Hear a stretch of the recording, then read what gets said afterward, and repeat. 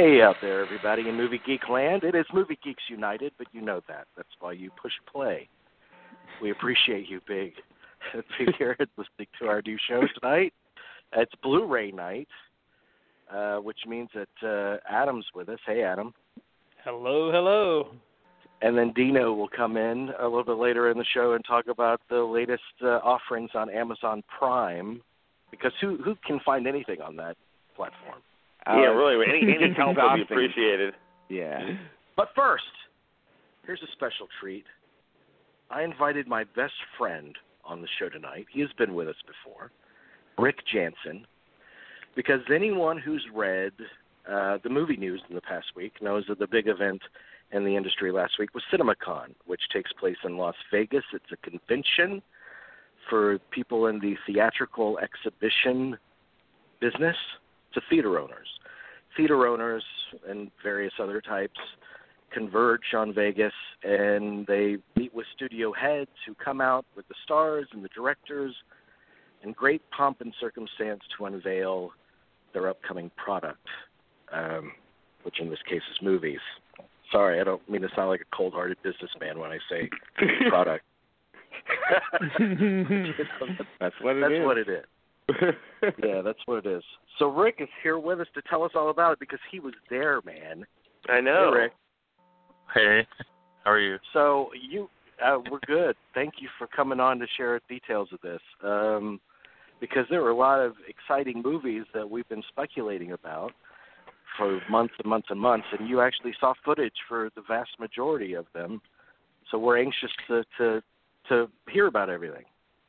My first question is, what for you personally was, in terms of the presentations that you saw, because each studio is represented for the most part, and what was the highlight for you in those presentations?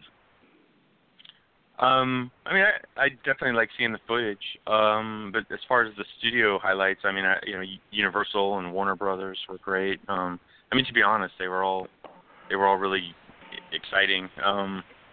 There were tons. It was overwhelming how many filmmakers and actors came out and talked about the films, and I mean, it was just we saw so much footage and so many people over the 3.5 days. It was kind of overwhelming. Mm. You even got a performance from Cher. Yes. Wow. Cher came out and sang. Yeah. It was pretty cool, and they dropped balloons when Cher came out, and What'd she sing? What? She sang Fernando, ABBA's song Fernando. Oh yeah. Okay. That's neat. Yeah, it was pretty cool. It's pretty cool. They really work to dazzle the audiences there and get them excited about what's coming up. Okay, I had questions, as I'm sure that the rest of the panel does, about a few movies in particular. So let's get these. Let's discuss these right off the bat. Okay. First of all, one of the earliest stories we heard coming out of CinemaCon last week was the, I guess it's Sony. Is Tarantino's new movie at Sony? I think so. I think. It was the grand finale at the Sony presentation, was the Tarantino and Leonardo DiCaprio coming out. Wow. So just recap for me what they said about the new Once Upon a Time in Hollywood, which is known, I think, unfairly as the Manson movie. I think it's going to be a lot more than Manson. Oh, I think so too. Yeah, I don't. He did not say much about the script. I mean, he did say it's about a TV actor and his stunt double that they're working together and just trying to make a name for themselves in the film industry, and that it takes place in 1969. Leonardo flat out said not a frame of footage has been shot yet, but they're definitely working hard to prepare. They're going to be shooting around LA this summer, and they're going to take the time to try and make the areas of modern LA look like 1969 for the film. So, and they said they'll, like later this summer they'll start shooting, and I don't know. I assume they'll be shooting for probably about 3 months. I don't know. Man, I couldn't be more excited about that. Yeah, I mean, yeah. What can you say? What's fascinating about that, Rick, what you just said, there's some parts of Los Angeles that still look like, in a good way, it looked like Yes. 1969. So Yes. that's what's Yeah, so and fascinating about the city. I agree. And yeah, I mean, you could tell they were very excited about it too. And I mean, you could take this with a grain of salt, but the studio exec that was out there with them from Sony said that he thought unabashedly it was the best script he'd ever read in his life. So I mean, you know, who knows? Wow. So yeah, I mean, who knows? And even DiCaprio said this is the best screenplay that he's written. Tarantino. Yeah. I think Yes, that Tarantino's produced a masterwork, so that's saying something. Mm-hmm. I think this Yeah. really, and I think what the movie is going to be about. This is just me speculating about it, but I think it's going to be about movie love more than anything. Right. He has been particularly obsessed with how Hollywood shifted in that period of '69. He has something to say about that, and I think that's what he's trying to get at with this movie. He also said it's going to be the closest thing to Pulp Fiction that he's ever made. Wow. Well, since Pulp Fiction, yeah. Interesting. All right. Yeah. The next Big next time. movie I want to ask about is Halloween, which is the new David Gordon Green directed, Danny McBride co-written version that completely ignores everything that happened after the first movie. It erases like all the history of Halloween beyond the original, right? Right. Yeah. And even in the footage that they showed, someone says to her about, isn't he your brother or something? And she's like, no, that's just a made up story. You know. So they discard everything after from Halloween 2 on. So How wise. That is. Yeah. Well, yeah. This is a direct sequel to Part 7, or whatever. I don't know. So did they show like a trailer, or was it footage? They showed footage, but I think that it's going to be the trailer that gets released down the road. That was my sense of it. I mean, I don't know. It definitely gave me goosebumps. I mean, I was excited from what I saw, and with Jamie Lee Curtis, I was shocked to see her come out because she was there, and she seemed to be very excited about it as well. And she said she thought it was definitely going to scare. She used some profanity, so I won't repeat it here. But she thought it was going to scare the F out of everybody, and she seemed very excited. But the footage, gave me goosebumps, and I mean, it moved fast, but it kind of started with this film crew going into a prison where Michael Myers is being held, and I guess they're trying to do a documentary about the event that happened 40 years ago. And I don't know. I mean, one of them at one point pulls out the William Shatner mask that Michael Myers had worn in 1978, and it's like all the prisoners suddenly get real restless, and I don't know. Things kind of sped up there. The guard dog started going wild, and then it was like suddenly Michael's broken out of prison, and and then there was just a lot of fast, scary, violent shots. I mean, again, with the Halloween music and everything. I don't know. I mean, I love the original Halloween a lot, so it got me really excited about it. So that's good. But she's kind of her character at this point in time comes across as like some kind of almost like Linda Hamilton from Terminator 2, like a survivalist. She's really good with a gun, and so she's basically been waiting for Michael Myers for 4 decades, and I guess he's finally coming. So she's ready. Here's my prediction. I bet it's all in her head by the end of the movie. You think it'll be like a dream? I hope you know not. what I mean? Oh, I hope not. Oh, God. That would be such a She that would took be a a shower. cop out. All right. Well, thanks. I knew I could get an honest reaction from you guys right away to that idea. All right. So the big, before I ask about the big movie, the one that you probably have the most to say about, I want to ask about Suspiria, because towards the end of the CinemaCon, they previewed that from the director of Call Me By Your Name, parts 1 through 5. Apparently they're making a big thing of it. Which isn't but the reaction was very visceral to that footage. Yeah. So tell me why.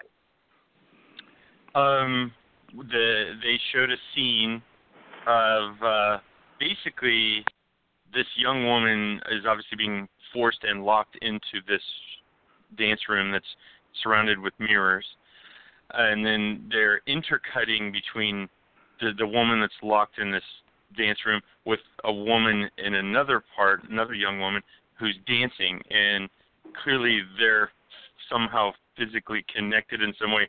And as the dancer continues to dance a perfect dance, granted, I don't know much about dancing, but it looked good to me. As she continued to dance, it was kind of tearing up the girl that was locked in there. Like her body becomes physically distorted and tossed around, and in a very violent manner. And I mean, like her face gets, almost like melted, and there's like bile coming out of her mouth, dripping on the floor, and then urine, and it's just like it was really disturbing in that sense. I mean, I saw a lot of people looking away, and I saw a woman behind me was like, well, I guess I won't be seeing this one, Now, doesn't that happen in the original though? I mean, that there's something like that in the original at least. Yeah, but I think it's like this one is a little bit more, visually it's gonna have more impact. So it's pretty. And of course, it's crazy. much longer than the original. It's like yes. 40 or 50 minutes longer. Yeah. I think the film is, if I'm not mistaken, isn't it like 2 hours and 25 minutes or something like that? Yeah. So. Oh my God! Okay. Well, that is a pretty ballsy clip to show. Like when you're saying, "Hey, check this out," because it does gauge such a strong reaction, and they did it right after lunch, right? Yes, and the studio exec said that. He said, I know you just ate, but I'm real excited to show you this. So, yeah, and they showed it, and I mean, it definitely got a reaction from the audience. There were definitely people looking away because it got very violent. Well, good. Okay. That's an Amazon movie, but that will be Amazon's releasing it theatrically. Yes. But Amazon from Amazon Studios. So the last one I want to specifically ask you about, and then you could tell us any other highlights that we might have missed, is Mission Impossible 6, which sounds like the most involved of any presentation that was made. Like Tom Cruise really took the time to deconstruct one scene in particular with them. Yes. Christopher McQuarrie and Tom Cruise came out, and they talked a little bit. They said, they wanted to go into detail on one of the scenes they just finished shooting about a month ago. So it wasn't done visually yet, but they said they talked about how in this scene, Tom Cruise he's going to do a halo jump, and it's like a high altitude, low, they have to let their parachute out at the last second, or else they'll die. But I don't know. I don't know much about that stuff.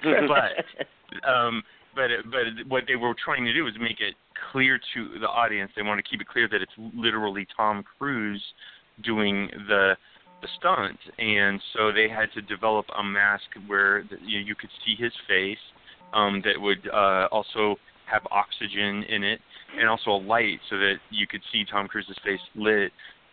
So they had to develop that equipment and get it approved, and they did. And then they had to, what they did is they mounted a camera on the top, on the top of a guy's head, so that he could back out of the plane as Tom Cruise is jumping out. And it wasn't an experienced camera person. It was a person who, does parachuting, like often, I guess. I don't know what you would call that. So they mounted the camera on the person's head, and they said they had to kind of squat and make sure they were looking at like Tom Cruise's neck, because then the camera would be more even with his face. But another challenge they had was that they were shooting it at like right as the sun was going down, so they only had like 3 minutes to be able to get the lighting that they desired. And because of the low light, they had very shallow focus. And so Tom Cruise had to move. He had a range of 3 inches that he had to try and stay in as much as possible so that he'd be in focus. Otherwise, the whole stunt would be for nothing because you wouldn't really be able to see him. Right. And it's very involved. And honestly, when they showed a previs of their intent, the animated storyboarding, and I even just looking at that, I was thinking, how are they going to do that? But they did it. I mean, they said it took 106 jumps, and every night they had 3 minutes to get those shots. They got it in 3 extended takes. So, and then they showed us the extended takes cut together, minus the digital effects that will be there, because when they jump into a lightning storm. And believe me, I know I'm telling this long, elaborate story, but they talked for like 45 minutes to an hour, so it was very involved. But the lightning storm effects weren't there, but we saw the footage cut together that they got, and it is pretty amazing. And the sound, they said the sound that we were hearing when they played those shots was the actual sound from Tom Cruise, because he was mic'd inside, so his breathing and stuff, we could hear that. And Tom Cruise had a little beeping device in there that, as the time was running out, the beeps would increase, so when it started to get like beep, beep, beep, beep, beep, beep, he had to pull his parachute or he was going to die. So, but they did it and they got it. And Christopher McQuarrie made a joke about, he's like, yeah, I even managed to stay in my director's chair the whole time, Your mission, should you choose to accept it. I wonder, did you ever choose not to? The end you always feared is coming. And the blood will be on your hands. The fallout of all your good intentions. You had a terrible choice to make in Berlin. One life over millions. And now the world is at risk. This is the CIA's mission. If he had held on to the plutonium, we wouldn't be having this conversation. His team would be dead.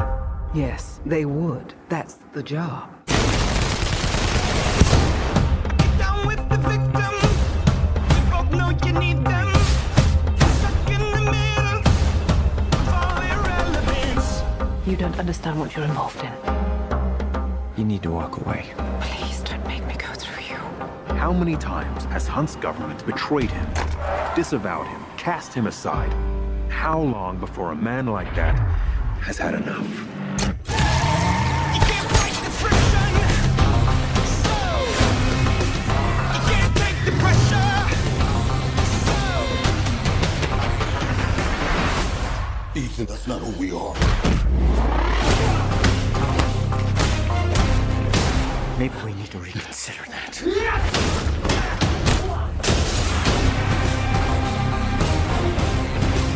you can't fight the friction.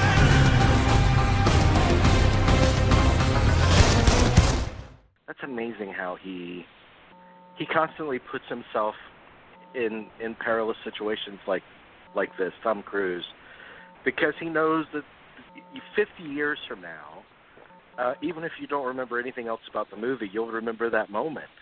It's like one of those moments that will live forever. Which I think the scaling the tallest building in Ghost Protocol will be like that 50 years from now. Mm-hmm. I remember him running across the tallest building in the world, and he's really doing that. I mean, that's just some crazy stuff. That's how yeah. He loves it. He does. He's pretty incredible. I mean, obviously a very smart man, and he enjoys what he does. I mean, he was definitely intent on being as safe as possible during the whole thing. Nothing by chance. They were very careful about everything. Because, like, even before he jumps out of the plane, I guess Henry Cavill, is that how you pronounce his last name? Mm-hmm, I think so. Cavill or whatever. His character is supposed to pull Tom Cruise's oxygen mask, like, apart real quick, and then he just jumps out of the plane and leaves Tom Cruise standing there. So basically, Tom Cruise, for real, has to put his oxygen mask together and then jump out of the plane, and he can't screw up putting his oxygen mask together, otherwise he's going to jump out of the plane and then end up unconscious because he doesn't have oxygen. And so they had to practice that many times, to get it right, so that when he jumps out of the plane, nothing happened. But I mean, just the details are just incredible. And it was. As a person who loves filmmaking and makes films myself, I'm just like, whoa, that's just an incredible level of detail and difficulty. Well, it's $30 million jumping out, or $100 million jumping out of that plane. That's true. Okay, I do have a question. Okay. Of course, anything from The Irishman, or is it too early? The Scorsese movie. No, nothing was said about The Irishman at all. Okay. Did anything just get hoots and terrible response, or anything like that? Well, not really. I wouldn't say no, because I would say some things got better responses than others, but I mean, everyone I think is just excited to be there. Yeah. So no, I don't. Sure. There wasn't really any negative also, outburst or anything. You want even though it's not everything is going to succeed. I would think in that kind of environment, you're all on the same side. Yeah. So you want everything to do well. Of course. Exactly. Yeah. I mean. Okay, so what have we missed that is worth mentioning? I thought, they showed a scene from Beautiful Boy with Steve Carell in it, and what's his name, Timothy Chalamet? Yeah. Yeah, and there we go. he, honestly, I thought that looked like it could be a really good movie. It's a scene where Steve Carell is sitting in a diner waiting for his son to show up. They hadn't seen each other in a while, and I guess his son is addicted to drugs, though it's unclear what drug he's addicted to. And he's kind of having these little. Steve Carell is kind of having these little flashbacks. He's remembering his son younger in this same diner and same seat, and then his son comes in and his son's trying to get him to give him money, and of course he doesn't want to give him the money because he knows what he's going to use it for. And it was just a really strong scene. I mean, it doesn't look like a happy film, but it looked like it might be a really good film. Well, that's good. They're already talking about that as a probable Best Picture nominee. Yeah, well, some good acting that I saw. Overlord, which is produced by J.J. Abrams, and it's directed by Julius Avery. I don't know, it almost looks like a Grindhouse movie. Is it a World War II movie? Or? Yes. Okay, It's like 1942, and their plane crashes, and they end up in this jungle region, and then they come across these labs that I guess the Nazis were using to create all of these horrific monsters, and I don't know. It seemed pretty intense and pretty crazy, but it felt like a Grindhouse movie at the same time, Right. So it might be fun. I don't know. Can I ask you a question? If you can confirm this, and you might have actually covered this, so forgive me if we're, online. It's being Abrams specifically. I think didn't he say this isn't part of the Cloverfield series? Yes, he said it is not part of the Cloverfield. Good. Okay. Thank you. That's good. Okay. Yeah. Unless, of course, he thinks it can make more money by sticking the Cloverfield name on it. That's a double-edged sword, though. I mean. Yeah. You might see it come out. It'll be called the Cloverfield Overlord. So you just prepare yourself. Overlord from Cloverfield. I thought, and I think it was you who brought it up online, was we were talking about it. The Venom trailer I thought looked really good. I mean, and it had no right to, but it did. Yes, there was a good reaction to that as well. That was the Sony event, and Tom Hardy was there. Oh, and cool. yeah, and so a few of them were there. They came out and talked. They showed the trailer, which is out now, but they also showed a couple additional scenes from the film. No, I mean it looks interesting to me, and of course Tom Hardy's. Well, I think that's amazing, the selling so. point. That's the major. Big I mean, deal. that just, I think that takes the film to a whole nother level. Personally, just having him attached to it. I agree. Bradley Cooper was there talking about A Star Is Born, which my first reaction to that is, well, I don't care. But once he was done and they showed the clips, honestly, it looks great. So I bet that's going to be good. You know, Lady Gaga, and I think so too. Yeah, I think that's going to be a good version of it. So did you have a chance at all? Last question. Did you have a chance at all to stop by the Bunny Ranch? That's really because that's going to be my when I go to Vegas. That's going to be my first stop. I'll tell you right now. I don't care about the games, Babadook. I'm going to the Bunny Ranch. No, I was focused on the movies. That was it. Sure. All right, buddy. Well, thank you for giving us a report. That's exciting. Thank you, Ray. Definitely. Go next year. Let's make this like a regular thing. Yes. Okay. If my wife will let me, I'll do it. Okay. I'm talking about CinemaCon, not Bunny Ranch. Oh yeah, no, I know what you mean. No, I'm staying away from Bunny Ranch. Thanks for having me on, guys. No problem. Thank you for coming. Terrific. Mm-hmm. Yeah, good to hear that. All right. So we'll do a show where we'll talk about all the movies we're most excited about seeing for the rest of the year. But Adam, I don't want to neglect you in your time to shine. And this is it, my friend. This is it. Here we go. Well, yeah. Let's. Are we adequately prepared? Or are we ever? Well, anyway, we'll do it chronologically, like we always do, starting April 3rd. We'll go back to the beginning of the month, and here's a title that I honestly had never heard of until this month: The Boneyard. Which, check out this cast. It's a horror film with Ed Nelson, Norman Fell, Phyllis Diller, Deborah Rose, and Denise Young. How can anything get better with that? I mean, how can we even top that for the rest of the show, Adam? Come on. It's Ed Nelson as a policeman, and there's a psychic played by Deborah Rose, and they link cult mayhem to a morgue that's run by Norman Fell, where ancient ghouls are on the loose. So when you have Norman Fell in a horror film, I gotta add something, dude.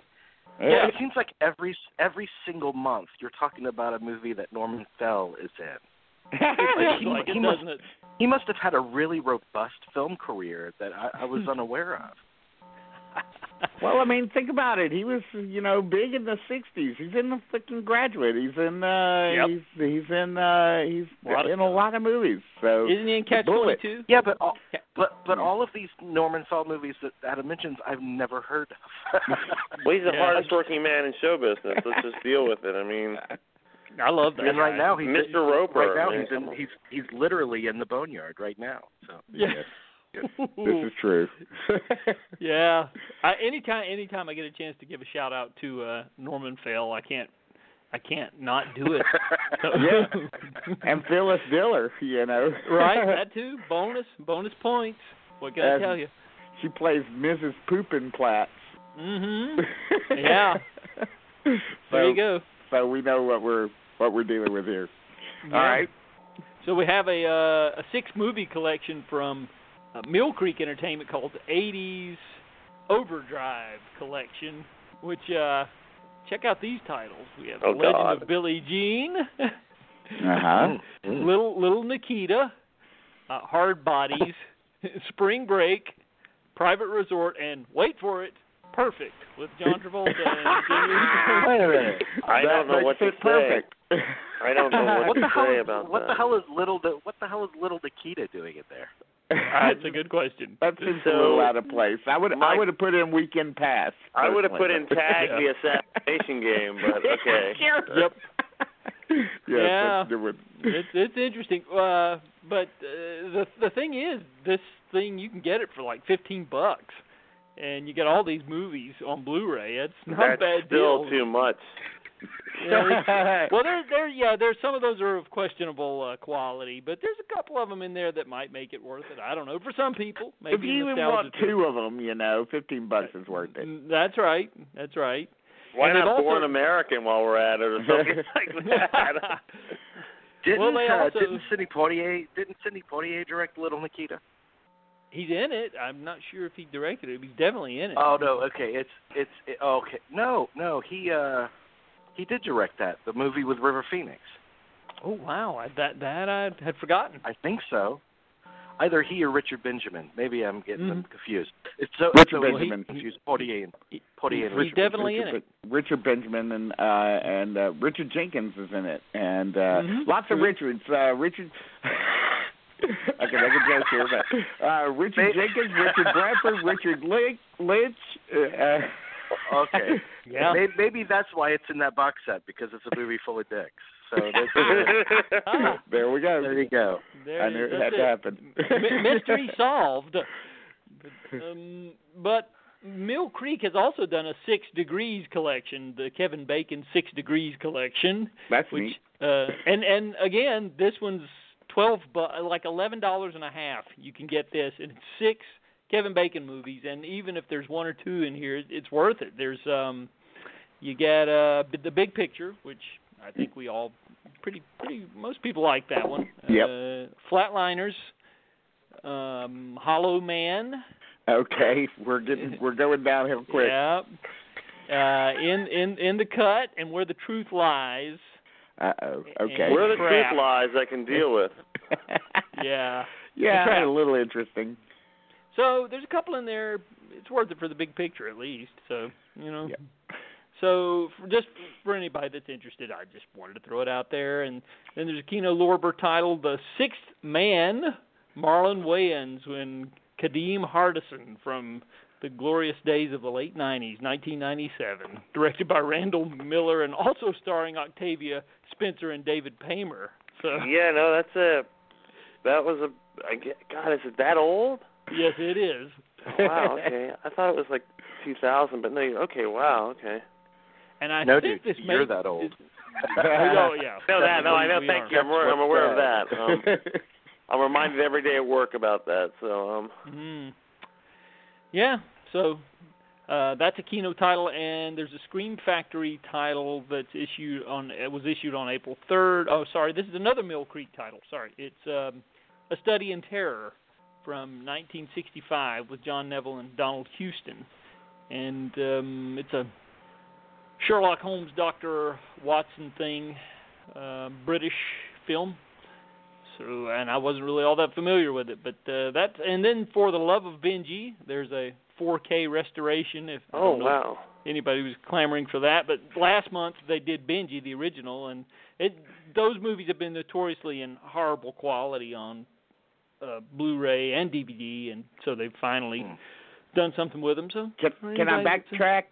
Study in Terror has a very interesting cast. Anthony Quayle, Adrian Corey, who we remember as the rape victim in Clockwork Orange. Frank Finley, the Oscar-nominated actor. Early Judi Dench, and so we can see the young Judi Dench in this, and so that sounds interesting. Oh yeah, that's it. Well, it's another Mill Creek, and their titles are, like I said, always notoriously low priced. I think you can get this one for $7 or $8. So it's worth checking out. It won't be putting a lot of money into it. So Enigma Rosso from 1976. We're moving on to April 10th.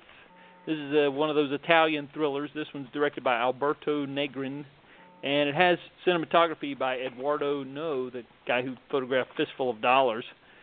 And this is a Scorpion releasing. They notoriously do a lot of these drive-in type films. So we have that one. And then the 1974 biopic of Martin Luther. This is a Kino Lorber. Stacy Keach and Judi Dench. And the directed by Guy Green. Okay. Oh. I think based on the play by John Osborne.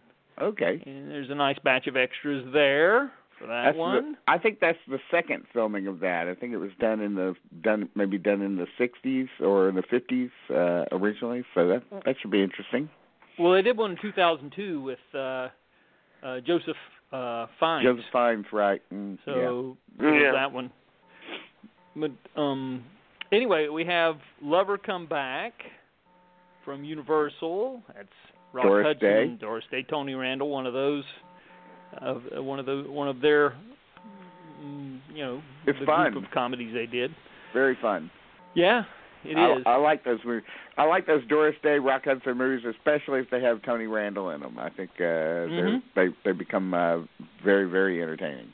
Yeah, very true. Phantom Thread, I know this is the newer title, but I do want to give a shout-out to it because we all loved it so much. Phantom Thread is now available on Blu-ray, and it's coming out on 4K in May. They delayed the 4K for some reason, but it's out there for anybody that didn't get to see it. Another of the Rock Hudson, Doris Day, Send Me No Flowers, also issued April 10th. That's very fun. And Norman Jewison directing that one, of course. Yeah. And Super Beast is a Scream Factory release. One of those horror films that they're known for doing. And this is 1972. Wasn't really familiar with it, but that's a Scream Factory, as well as we talked about this from last month. Won't go into detail on it, except I would recommend it. Full Moon High, directed by Mr. Larry Cohen. We talked about that one because it has, has Demond Wilson and Adam and Alan Arkin and Elizabeth Hartman and Ed McMahon and I can go on and on. So I'm looking forward to seeing that one. Yeah, it's good. It's pretty funny. It kind of runs out of steam towards the end, but it sustains itself for a long while. The 1934 version of Cleopatra has also been issued by Universal. Claudette Colbert. Yes, that's a good one. Yep, and there's a 40th anniversary edition of Up in Smoke. That has been issued with some new extras, as well as Still Smokin'. Also, both of those are Paramount, of course, so I'm sure that's why they both were issued. And not one of the crowning achievements of Alan Pakula. I know we all love him, but this wasn't one of his crowning achievements. Consenting Adults has been released for anybody who's interested. I always heard that, I haven't seen it yet. I've never seen it, but I know I've been told by some that it's actually very, very entertaining. So it's not a bad movie. No, it's not bad. No, it's not a bad movie, not at all. I mean, just not up to the level of other stuff. I should clarify. Sure. But that's another. And Kino has acquired some of the old Touchstone Films catalog, and I think that's one of them. And because apparently Disney has no interest in those films, they're trying to whitewash their history and pretend like it doesn't exist. So they're just giving those films out to anybody who's interested. I think that has a decent licensing deal or wants to pony up the money. But thankfully, somebody's putting them out there. I'm glad. The 1995 film Bad Company is also a Kino release. That's directed by Damian Harris and Ellen Barkin, Lawrence Fishburne, Frank Langella, Spalding Gray. Right. Forgot he was in it. Yeah, the late Spalding Gray. So we move on to April 17th, and there's some good titles here. Of course, we'll get right into the Twilight Time stuff. We have Autofocus, the Paul Schrader film, the biopic of the sordid life and times of Mr. Bob Crane. For anyone who hasn't seen this film, could not recommend it more. It still holds up. I watched it again the other night, and it's a great transfer. There's no less than three audio commentaries on this disc, which is pretty impressive. There's one with the screenwriters, the Larry Alexander, Scott Karaszewski. There's the Paul Schrader commentary, and then there's the actual Greg Kinnear commentary and Willem Dafoe together. I think isn't it Larry Karaszewski and Scott Alexander? I think you might have transposed the names. I did say them. You're correct. Yes, you're correct. I got them got my tongue twisted there. Thanks for the correction. Yeah. So, but yeah, they actually did just the story. I think the actual scripting was done by somebody else, but they are on the commentary. Jacques Demy's 1969 film Model Shop, which is a quasi-sequel to his 1961 film Lola, which also both of them have featured the same character played by Anouk Aimée. And this one takes place, it's kind of a love letter to Los Angeles. It apparently, when Jacques Demy came to Los Angeles the first time, he was really just fell in love with the city and wanted to do something here. And so that's this film is interesting. I have seen it, and it's interesting in that it captures Los Angeles at a particular time in the late 60s. You guys were talking about that earlier with the upcoming Tarantino film, and this shows you how it really was at that time. And it's interesting to see, having been out there many times myself, to see how it looked then versus what it is now. Mm-hmm. It's quite stunning, some of it. Isn't it? Am I mistaken in thinking that I heard Gary Lockwood talking about it and mentioning it as one of his own personal favorites of his movies, right? Because yes. I think it is. Yes, I was getting around to the fact that Gary Lockwood was hot off of his being a part of 2001: A Space Odyssey the previous year, and the story goes. This is an interesting bit of trivia, I thought, is that Jacques Demy actually wanted Harrison Ford to play that part. Ah. And they would not, they wanted Gary Lockwood because he was the hot commodity at the moment. So this could have, I guess, completely turned the career of Harrison Ford and put it in a different direction. I'm thinking about it. It would have been interesting to see what became. He could have gone. There may not have been a Harrison Ford as Han Solo had that happen. So yeah, you never know. It's one of those mysteries to ponder. Mm-hmm. But it is about Gary Lockwood's character falling in love with the Lola character from the previous film, and it is quite touching at times. I love the original Lola, so with it being a quasi-sequel and following that character to further adventures, I would recommend it. It's not quite vintage Jacques Demy, but it's certainly a good one that should be seen. The Martin Ritt film from 1957, No Down Payment. I can't wait to see this. Yes, this is the one about about a California subdivision that struggles to make ends meet as they deal with racism, alcoholism, and promiscuity, and features Joanne Woodward, Shereen North, Tony Randall again. It's a Tony Randall month. Jeffrey Hunter and Cameron Mitchell and Pat Hingle. Yeah. And filmed in glorious CinemaScope in black and white. One of the things we love, those old CinemaScope black and white films. And of course, Martin Ritt, we love him. So, doing what he does best. There's an isolated music track on there.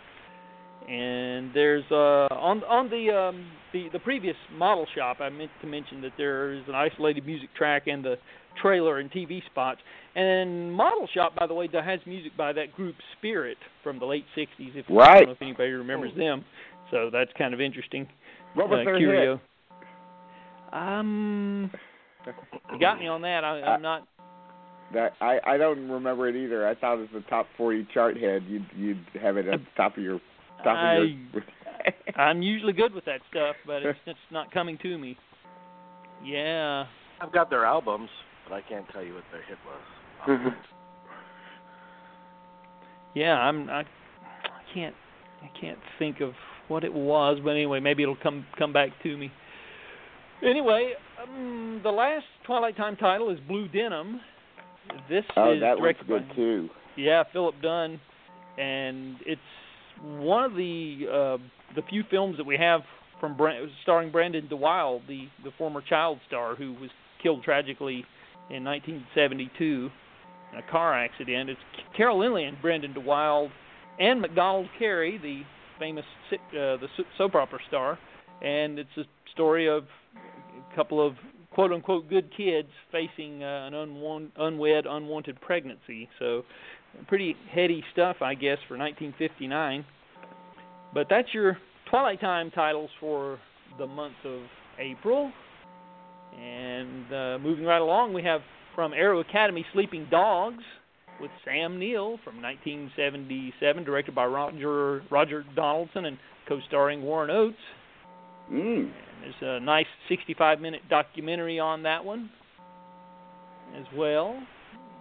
And, so that's they've offered that one up. Warner Archive has issued Les Girls with Gene Kelly, Mitzi Gaynor, Kay Kendall, and directed by George Cukor and featuring the music and lyrics by Cole Porter and again CinemaScope. Nice transfer there. A few extras, a few featurettes, and a vintage cartoon, The Flea Circus, and theatrical trailer. So we have all those. And Aloha, Bobby and Rose from 1975. With directed by Floyd Muttrux.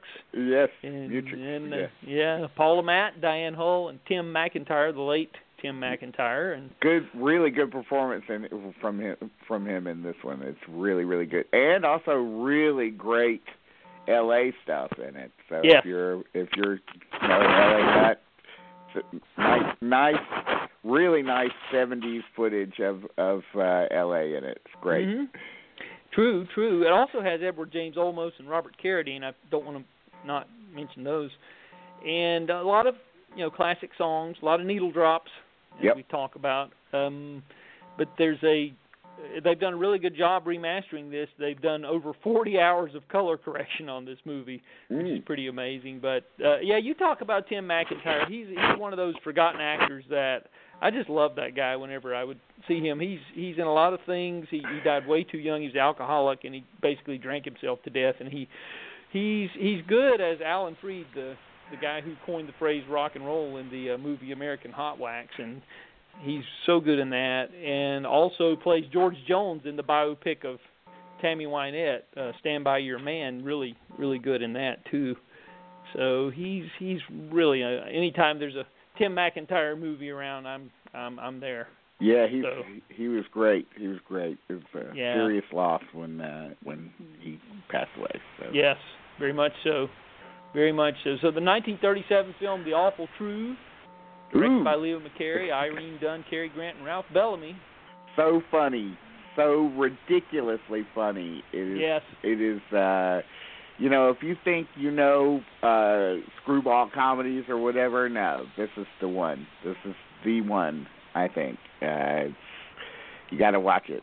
I recall recently that Jeffrey Wells was a little disappointed in the transfer of it a little bit. Yeah, that he felt it was of a lower quality than he's used to from that company. But still, the movie is so great. It's you just if you've never seen it, you must see The Awful Truth.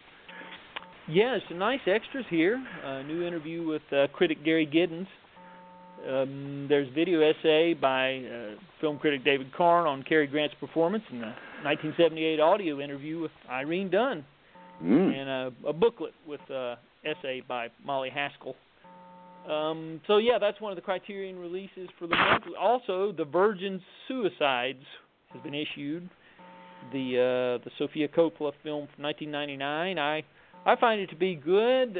Parts of it good. The narrative is a little lackluster for my taste, but I think it captures the period of its time. I don't think there's a movie that physically that captures the 70s better than that. Agreed. I mean, I think it's also a very beautiful film. I still think it's probably my favorite of her films that she's made. I would have to say by a long shot.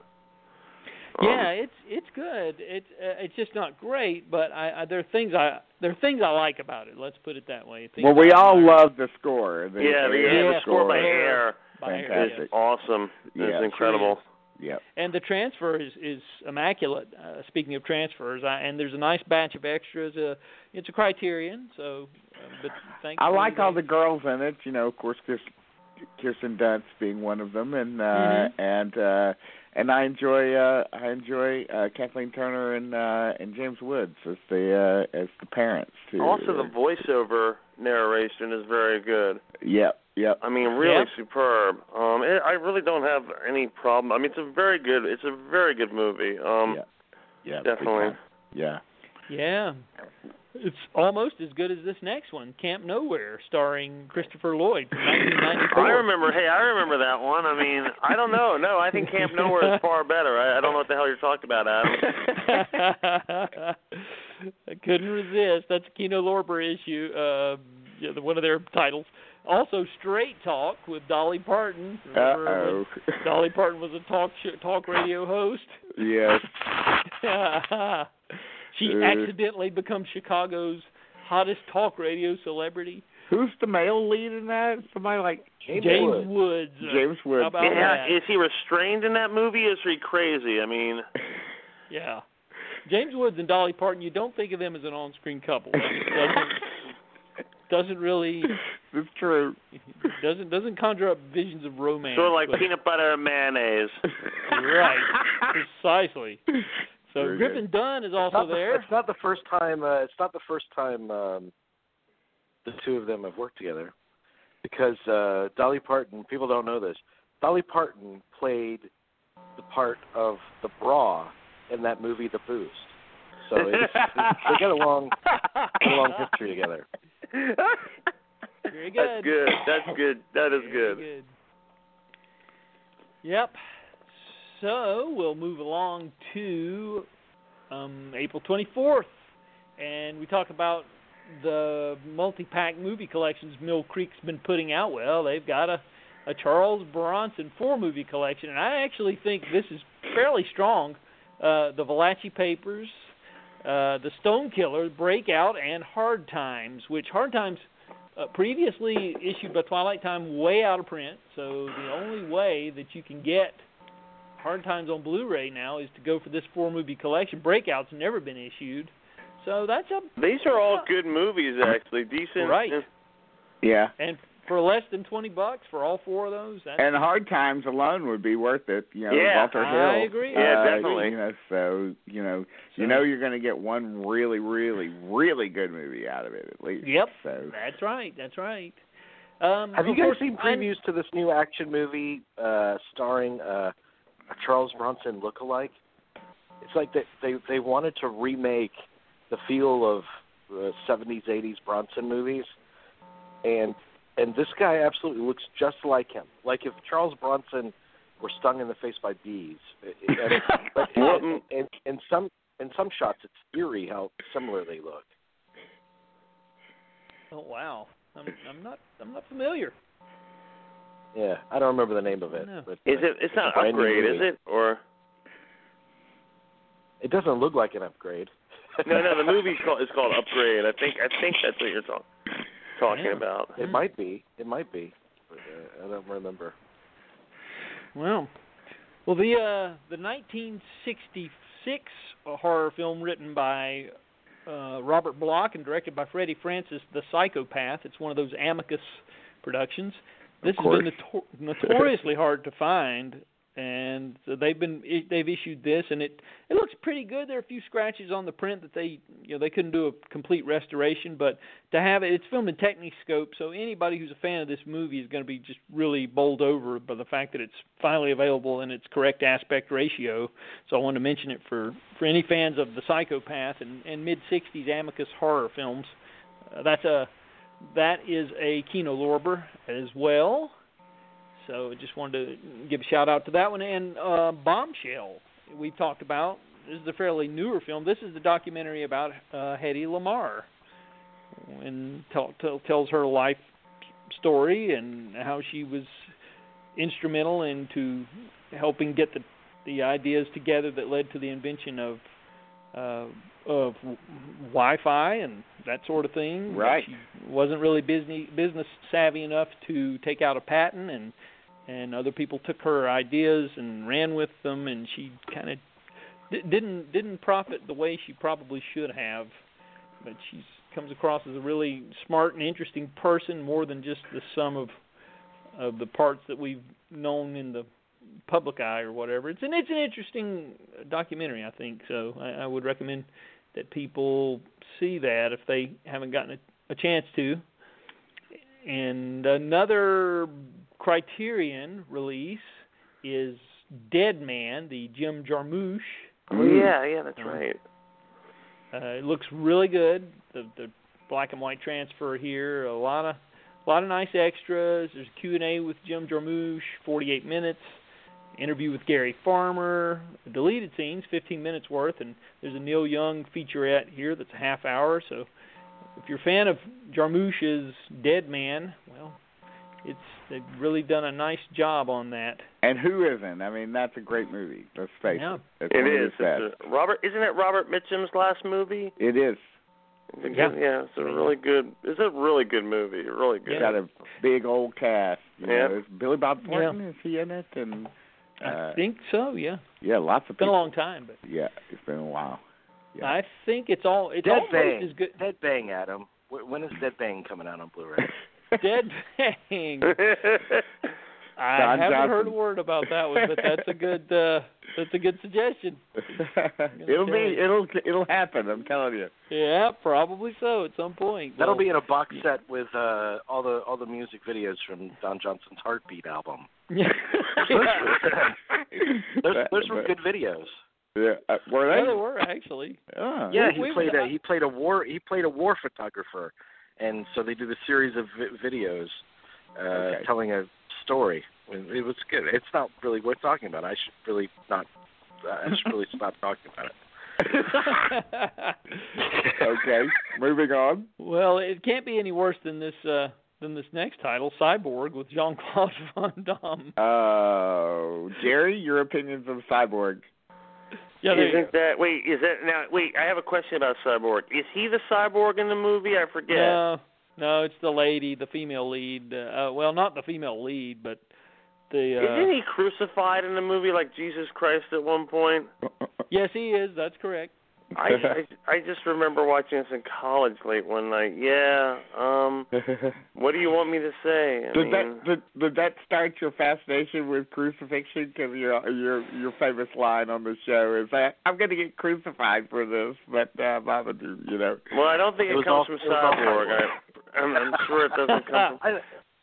It might actually come from the crucifixion. I'm not sure. Yeah, it might come from the crucifixion. Yeah.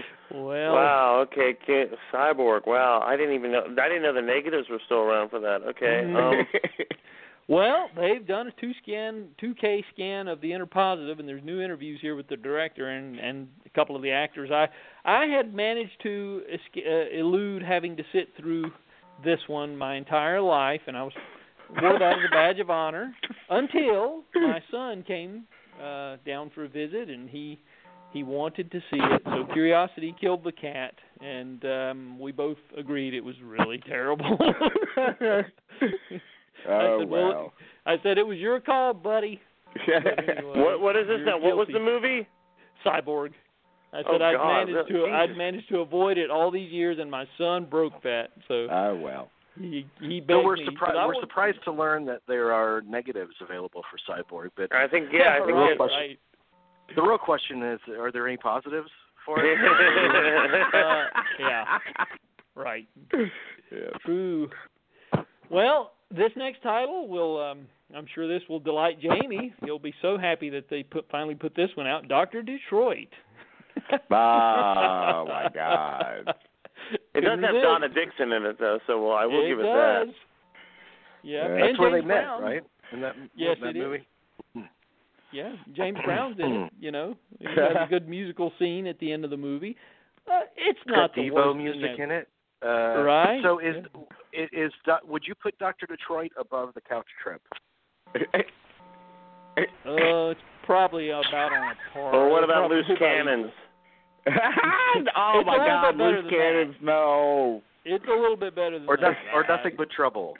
These are all just so wretched. Yeah, I mean, you're talking Loose about Cannons is a terrible movie, but I got to tell you, I will watch that movie just because Gene Hackman's in it.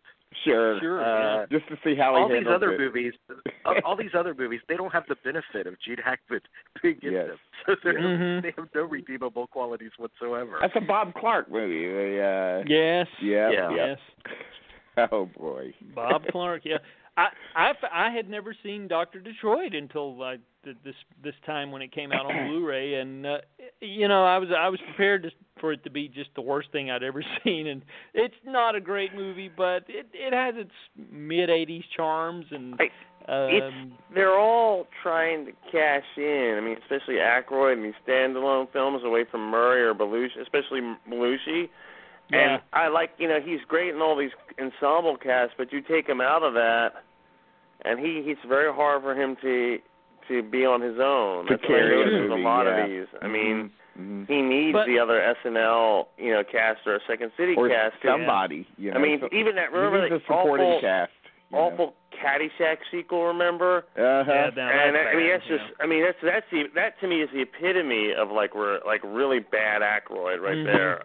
Bad Aykroyd. Well, Dr. Detroit does have Howard Hessman and George Firth, and I always enjoy, and Fran Drescher's in there with them too. So, and you said Donna Dixon and James Brown. So there's some great supporting, actors in this. So it's I'm not going to say it's great, but it's not the worst thing I've ever seen. Right? No. Fucking Dan Aykroyd, man. Jesus.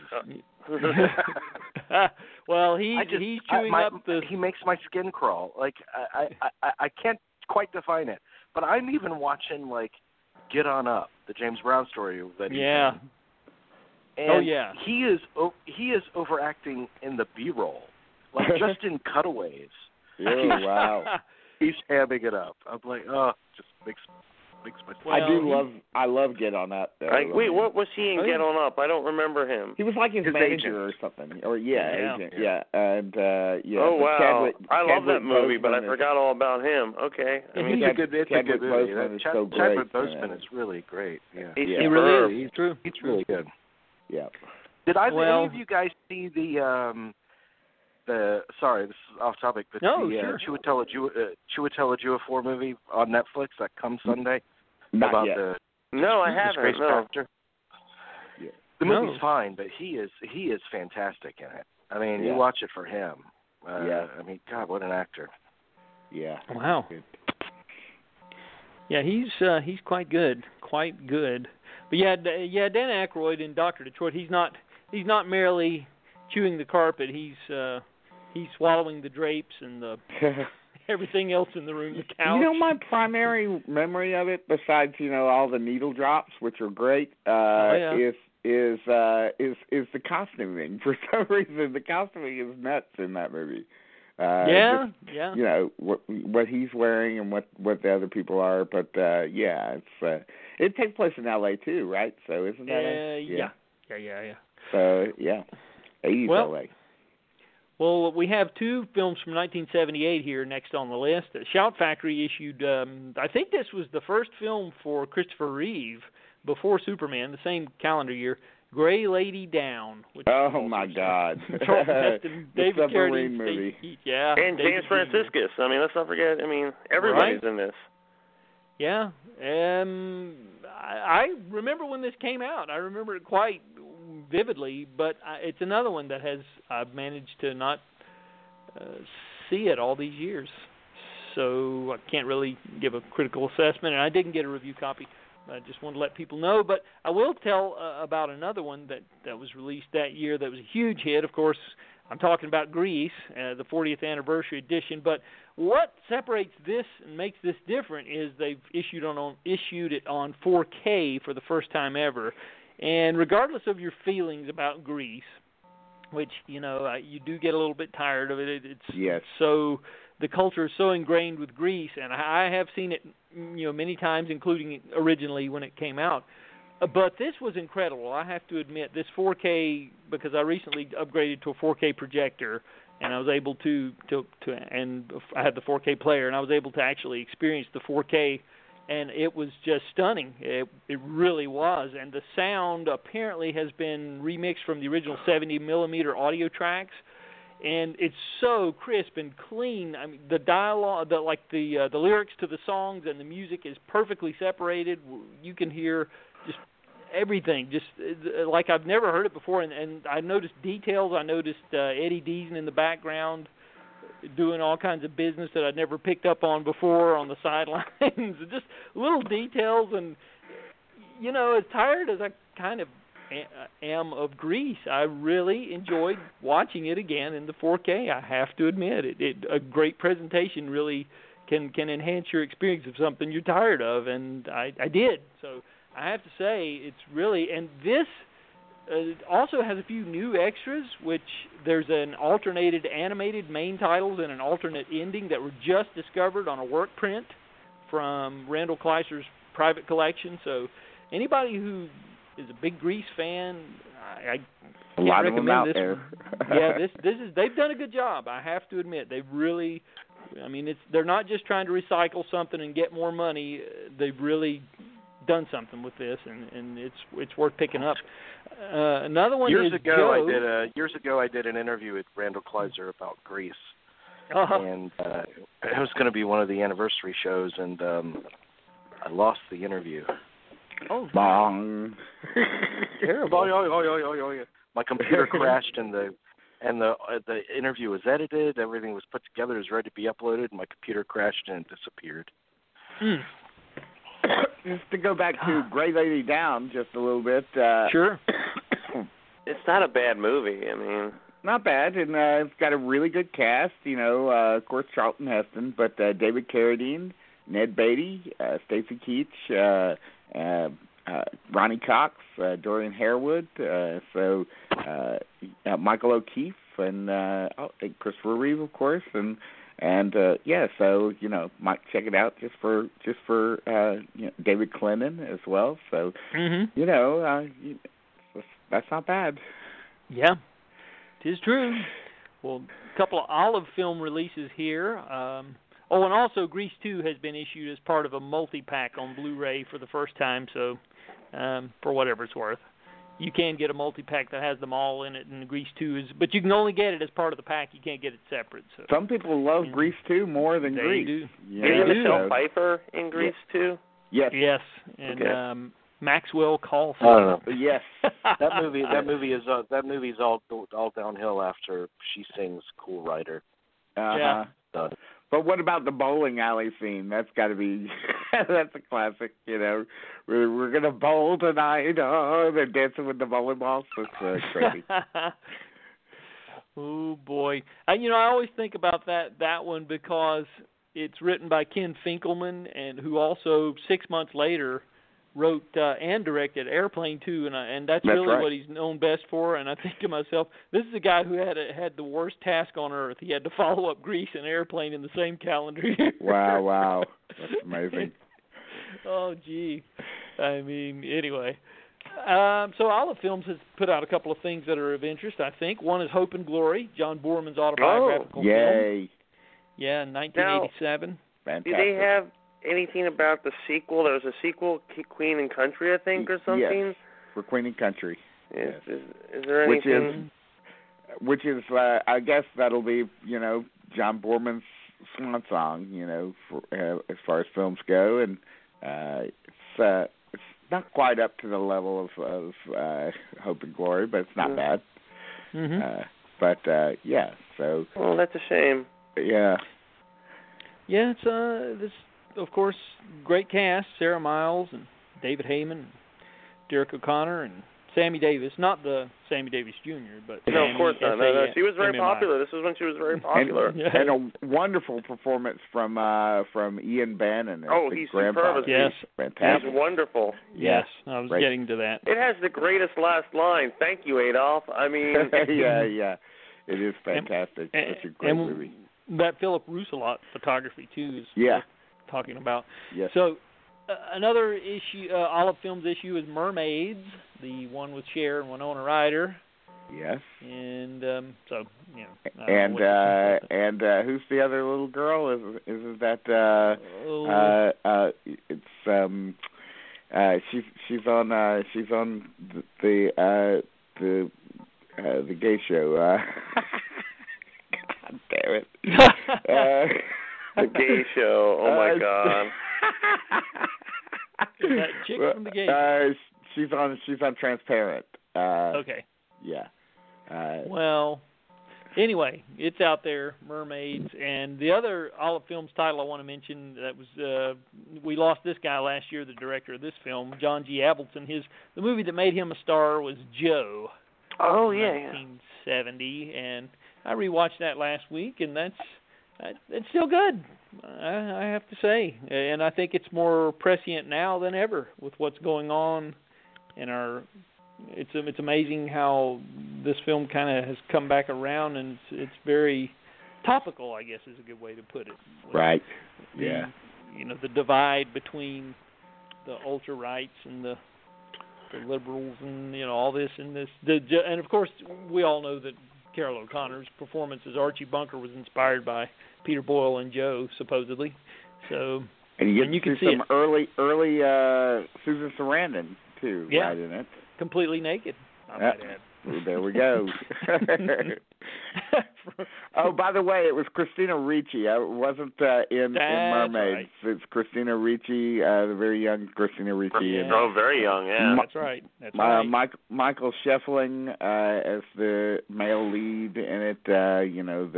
I guess he's probably I haven't seen it in a long time, but he was they were trying to sort of groom him for stardom back in the 80s. It didn't really kind of work out. Yeah.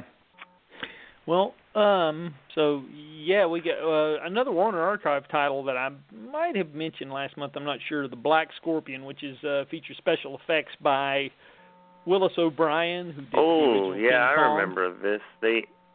Turner showed this late, one night when it premiered. It's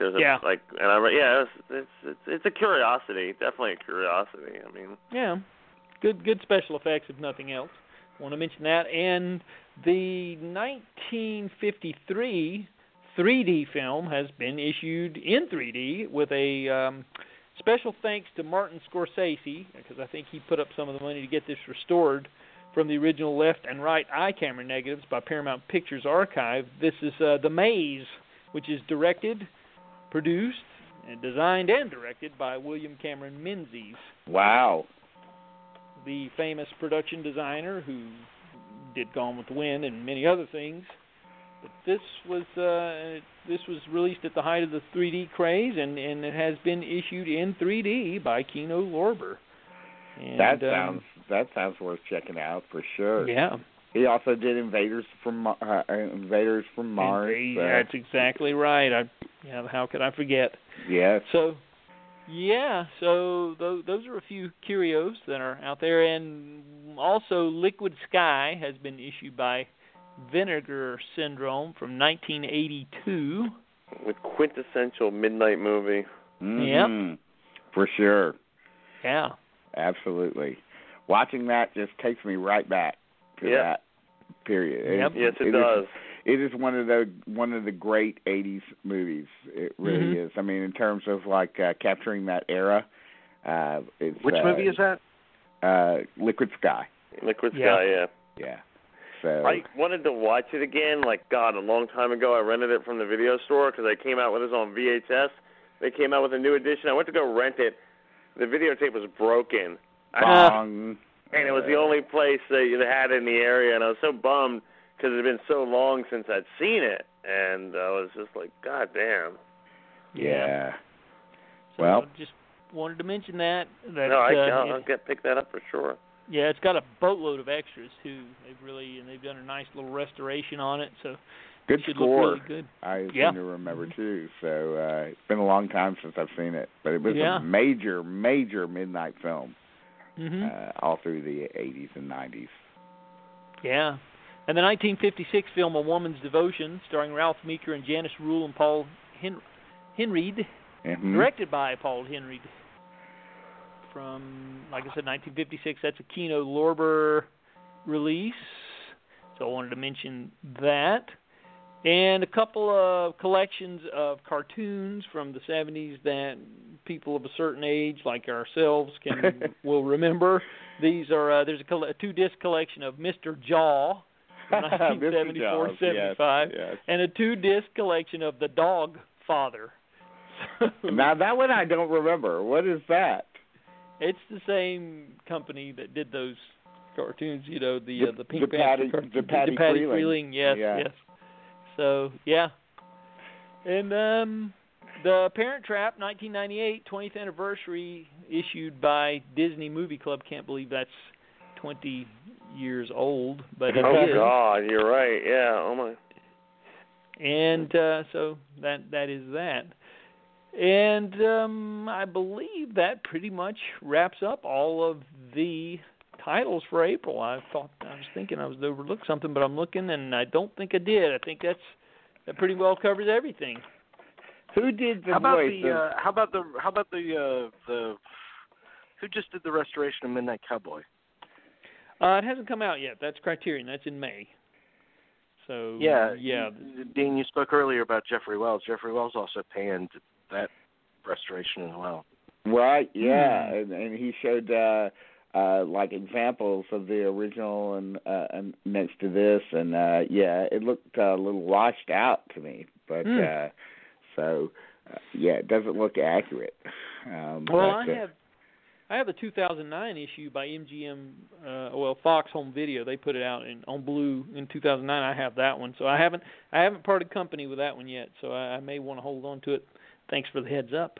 Yep. Appreciate that. Yep. So yeah, that's good to know. But yeah, I think that covers everything. Except there was one TV show, 13 Reasons Why, that's been issued in a box. The Netflix season that got a lot of critical acclaim. But we don't normally talk about television. But for whatever it's worth, I wanted to say it's out there. That's the only other thing I did not mention. But everything, that's pretty much it for April. Oh, very good. All right. Very good. Wrapped it up in record time. That was good. Yeah. Well, I'm going to keep it short on this on the Amazon Prime titles coming up in May. So I'm just going to go through titles. A lot of them are familiar to us, so we won't have to go nuts. But if you want to say something, just pipe up. But most of these come out on May 1st, so they will be available then.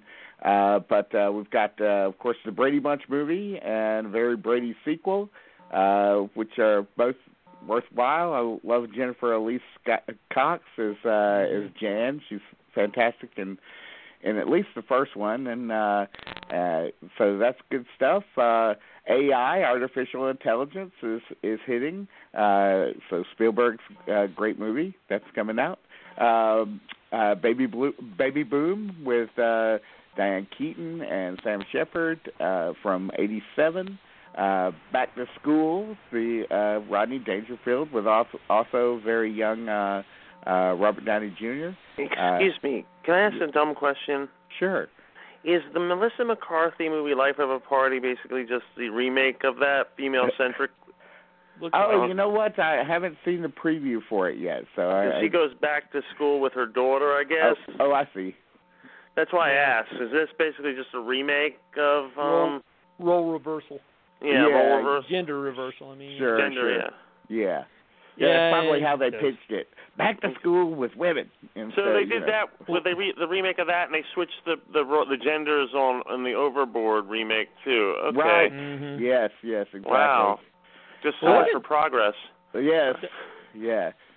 Retroactive justice, I guess. Okay, so we got Bull Durham, the famous Rod Shelton movie, also on the 1st on Amazon. Then back to the 1st, all these coming out on the 1st. So they're retaining, I don't know what Amazon has. They must have some kind of complicated contract with MGM UA, but they keep bringing on and then taking off the James Bond series, but they're bringing it back again on the 1st. So you've got Dr. No, From Russia with Love, Goldfinger, Thunderball, You Only Live Twice, Diamonds Are Forever, Live and Let Die, The Man with the Golden Gun, The Spy Who Loved Me, Never Say Never Again, with Connery, and then Octopussy, all on the 1st. So we will once again, have a chance to enjoy those in their widescreen glory. Eight Men Out, the great John Sayles movie with the incredible cast telling the story of the Chicago Black Sox from 1988. That is a fantastic movie, and if you've never seen it, it's a really great story and incredible cast that will just leave your mind blown. Elizabethtown, the Cameron Crowe movie that's sort of birthed at least the phrase "manic pixie dream girl" from a critic out there, but of course Kirsten Dunst in that, and from 2005. A movie called Foxfire that I really had to look up, but it's no, not that one. No, not Firefox. Not Firefox, but Foxfire, and there's another property out there named Foxfire, but it's from 1996, based on a Joyce Carol Oates novel, who of course gave us Straight Talk, but it's what's the girl's name? Hetty Buress. Hetty Buress is the star. It's a girl taking revenge on somebody. I remember this movie. Sexually harassed her or whatever. I think I do too. Yeah, Angelina Jolie, Jenny Lewis. Yeah. Yes, Dash Mihawk from that TV show, and so Kathy Moriarty, Richard Beymer, John Deal, Chris Mulkey. So lots of good supporting cast in this as well. Interesting side note. My parents met at a restaurant called the Foxfire. Oh, there you go. Interesting. Interesting. It all comes around. Yes, it does eventually. Frailty is also going to be available. That's Bill Pullman's one and only directorial. Bill Paxton. Bill Paxton. Sorry, get all the Bills mixed up. Right. And so it's very good. Who else is in that? Isn't that Matthew Powers McConaughey? Booth? Isn't Powers Booth? Yeah. Yeah, both McConaughey's in it. Powers Booth. Yes. Both last year. Yeah. Yes. 40 Days and 40 Nights, Gator, Burt Reynolds, sequel to White Lightning. These are all good. Now we're getting the good stuff. All right. Yeah, now we're getting to the good stuff. We got The Hangman coming up. Now, they don't have a lot of older movies that they introduce on these weeks, so but this is Michael Curtiz, Western, with Robert Taylor, Tina Louise, Fess Parker, Jack Lord, Gene Evans. Wow. So that should be, and Lauren Green. So, all right. So, wow. I'll be watching that one, that's for sure. Insomnia, the remake, of course, with our good friend Al Pacino, and of course Christopher Nolan, Robin Williams, right? Yeah. In that. Yeah. And what's his name? Great, Stellan Skarsgård or somebody like that. I can't remember. So is it Martin Donovan? Is it Martin Donovan? Martin Donovan. Yes, you're right. California with a K. That is the I think a very, very good sort of disturbing movie with Brad Pitt and David Duchovny and. Right, exactly. And I do like that movie. I do like it. It's a cool. You know what? Movie. You can actually see in some of his movies Brad Pitt, because Brad Pitt idolizes Mickey Rourke. Mm-hmm. You could see him trying to do a Mickey Rourke performance in California and movies of that ilk, because and I guess all there was to it was just not washing your hair. Like that was the Juliette Lewis. Yeah, Juliette Lewis, and who's the Michelle? Is it Michelle Forbes? Is the other? Is David Duchovny's girlfriend? Michelle Forbes. Yes. Okay. Yes, she's very good in it too. And Pitt and Juliette Lewis were dating at the time, so they were the big item. So. Yeah. Oh, okay. Exactly. So really worthwhile movie, I think. Let's see. Manhunter, of course, which we all love, is returning to the lineup. The first, really technically the first, Hannibal Lecter kind of thing with one of the best Hannibal Lecters, Brian Cox, and of course, who's the lead? William, what's his name? Is it William Peterson? William Peterson, yes, exactly. And some really great actresses in it as well. New Rose Hotel, which is a Abel Ferrara movie. Yeah, with William. I remember watching this. Isn't this based on a William Gibson short story? I think it is. It is. Yeah, It is part of that, and So I've never seen it, but I am curious about it, and I will be watching it. As a Charlie Brown fan, I have to mention this, but it's not the greatest Charlie Brown movie, but might as well check it out just to see, how the mighty have fallen. But 1977's Race for Your Life, Charlie Brown. It's okay, I guess. Babadook, whatever. But the heights of Charlie Brown movies and television shows are not hit in this. Good grief, Dean! Give the kid a break. I know, but what can I tell you? I have high standards for Charlie Brown movies. What do you think about the next one, the last one, Bon Voyage? I'm just curious. I like that one myself. That's a good one. It's I think I've checked that out. It's all right, it's okay. It's kind of on the level of Race for Your Life, but it's okay. Is that the one where they go to Europe or something? Yeah. I like it. I thought it was a little better. That one's good because you can feel that it's very close to Schultz's heart, going to that. So I dig it for that reason. Okay, so we got the Rocky series coming back to Amazon. Rocky, the first one through 5, and I assume they'll be keeping Creed, which has been on their roster for a little while now. So you'll be able to see the whole Rocky saga, so that'll be good. School Ties, the 1992 movie with what's his name? Brendan Fraser. Brendan Fraser, yes. And Chris O'Donnell. Is Chris O'Donnell in that? I think you're right, yes. And I like that guy. I like that actor. He's very good. Let's see. We've got a movie called Set Up coming out from 2002 with 50 Cent and Ryan Phillippe and Bruce Willis. So that'll be hitting on the 1st as well. We've got Starting Out in the Evening with Frank Langella, Lauren Ambrose, and Lily Taylor. That's a good movie, actually. I remember that. That's a good one. Yeah, so that's definitely one I want to check out. Let's see. We've got Strategic Air Command, the James Stewart movie from 1955.